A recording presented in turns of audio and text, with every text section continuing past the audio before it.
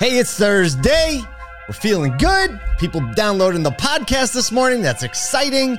Today we're talking about Tesla collaborating, VinFast constructing, and Toyota augmenting reality. Everywhere I go, the people really want to know who I is and who Toyota's doing it these days. I am in. Yeah, right. Sometimes like we read the lead to the podcast, and I have this flashback to like 2 years ago in my brain, and I'm like, never would have thought.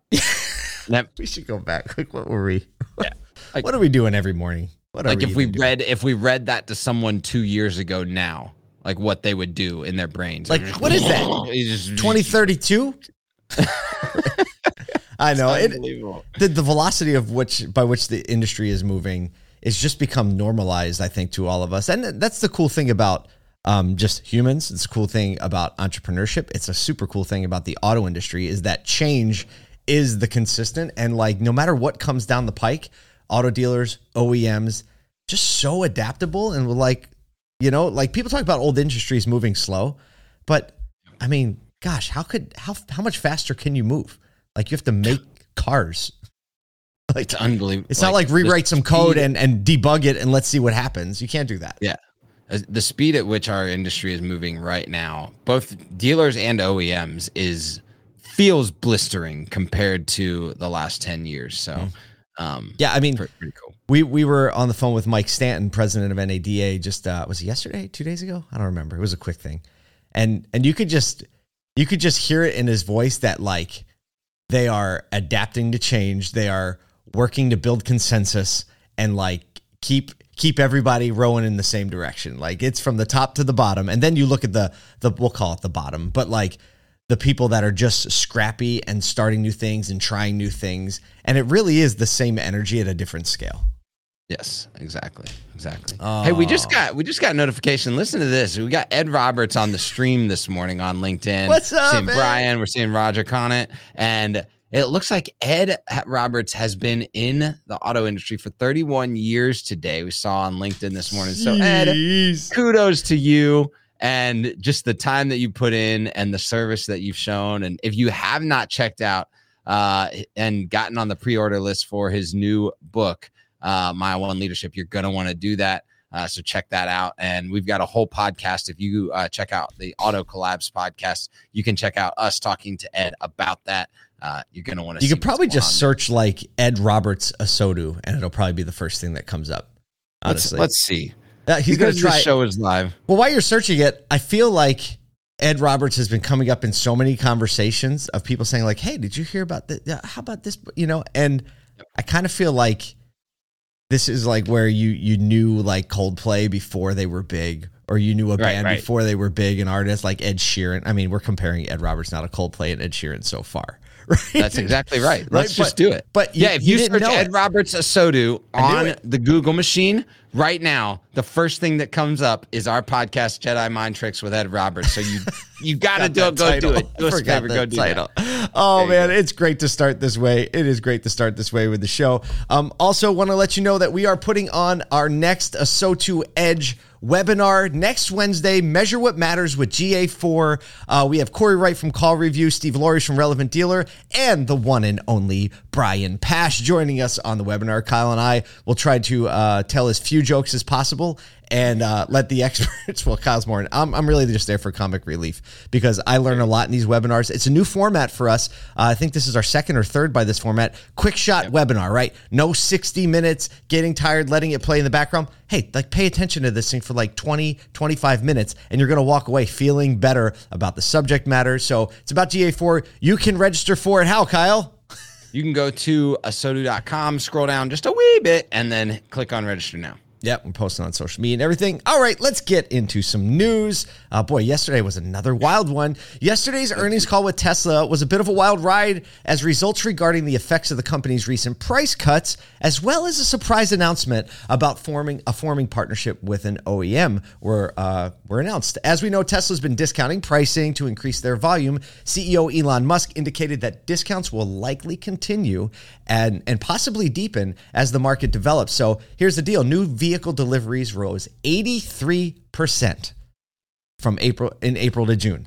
They moved a lot more vehicles. Sales were up 20%, and gross profits were down, right? I guess that's how you would expect, right? So, but still very healthy gross profits, 18.2%, down a little bit from 19.3 in the previous quarter when they already were starting to discount. But a year ago, they were 25%. So the discount's definitely taking effect on the gross margin. Sales are up, deliveries are up.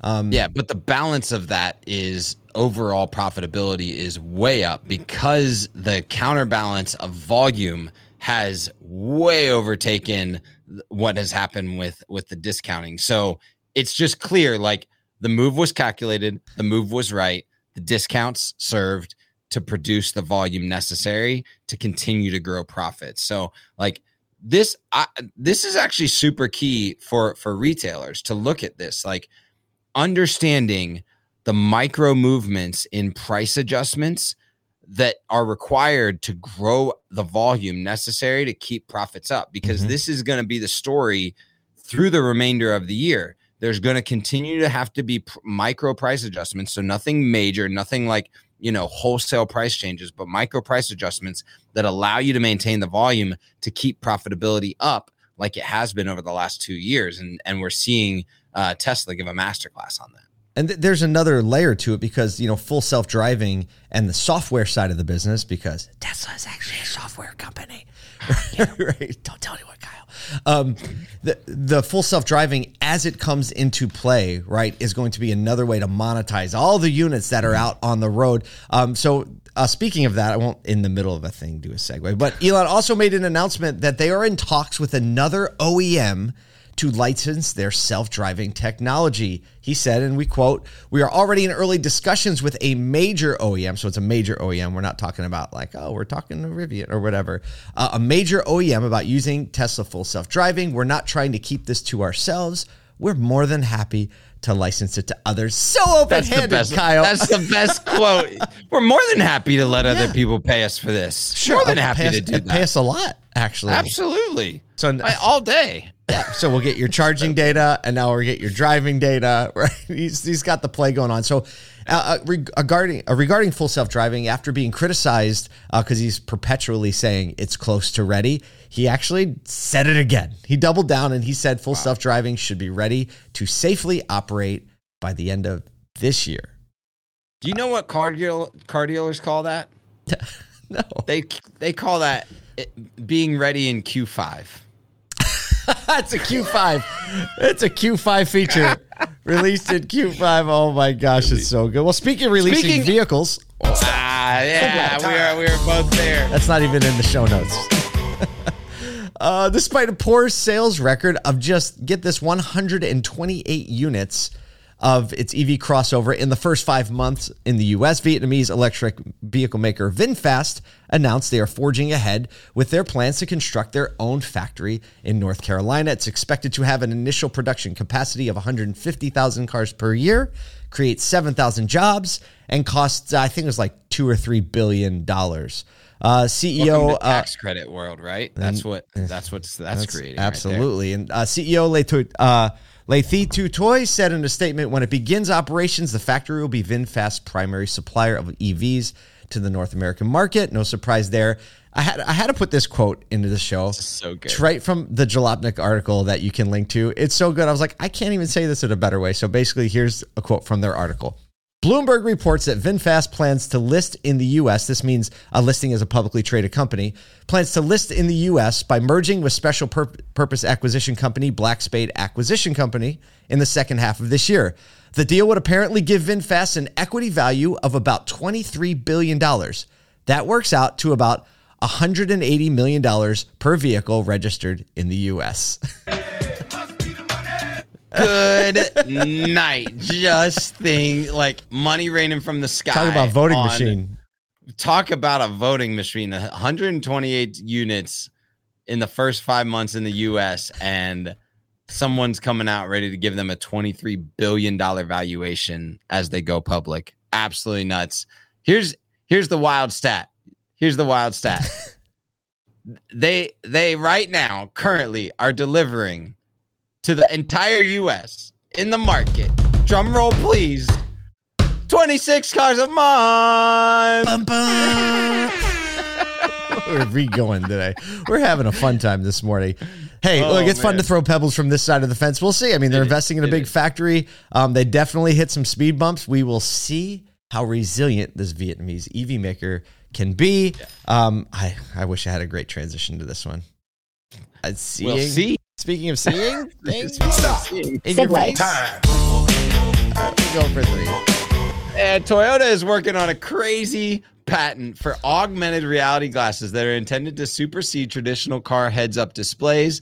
The glasses aim to enhance road safety by providing enhanced visibility under all conditions. So they're using an electrochromatic glass to adjust external light, cameras for eye tracking, speakers to deliver crucial information to drivers, and the glasses can even display things like media or phone notifications with a built-in timer to maintain the driver attention. The good news is for all those passengers in the world that want a fancy little experience, they're going to have their option to have a little bit different experience on their augmented reality glasses. And even though safety concerns exist, it sounds like they are excited about the potential safety benefits to these augmented reality glasses. Again, this is like super early patent that someone's, figured out because all these people that watch the little patent offices fly through. But just wild to see like the prototype potential and like think about, man, might be driving with an AR goggle glasses thing to help me be safe. Just what? I don't know. Yeah, we'll see what happens. It's fun to talk about it now, though. I mean, in my household, if there's ever any kind of like things that you can put on your head that come with a vehicle, like the headphones, they never make it. No, they never make it. Yeah. The headphones for the DVD player or whatever, somehow they get lost, buried, smushed, broken, dead batteries when you finally find them. I mean, we'd probably take a little bit better care of the augmented glasses, but I don't know. We'll see what happens. It's just fun to talk about. Well, whatever is going on in your life, we hope that we gave you a little shot of energy, learn something you didn't know about, but all of it is with the intention to go out, operate more effectively, more efficiently, care for the people that walk through your door and the people that call your stores home.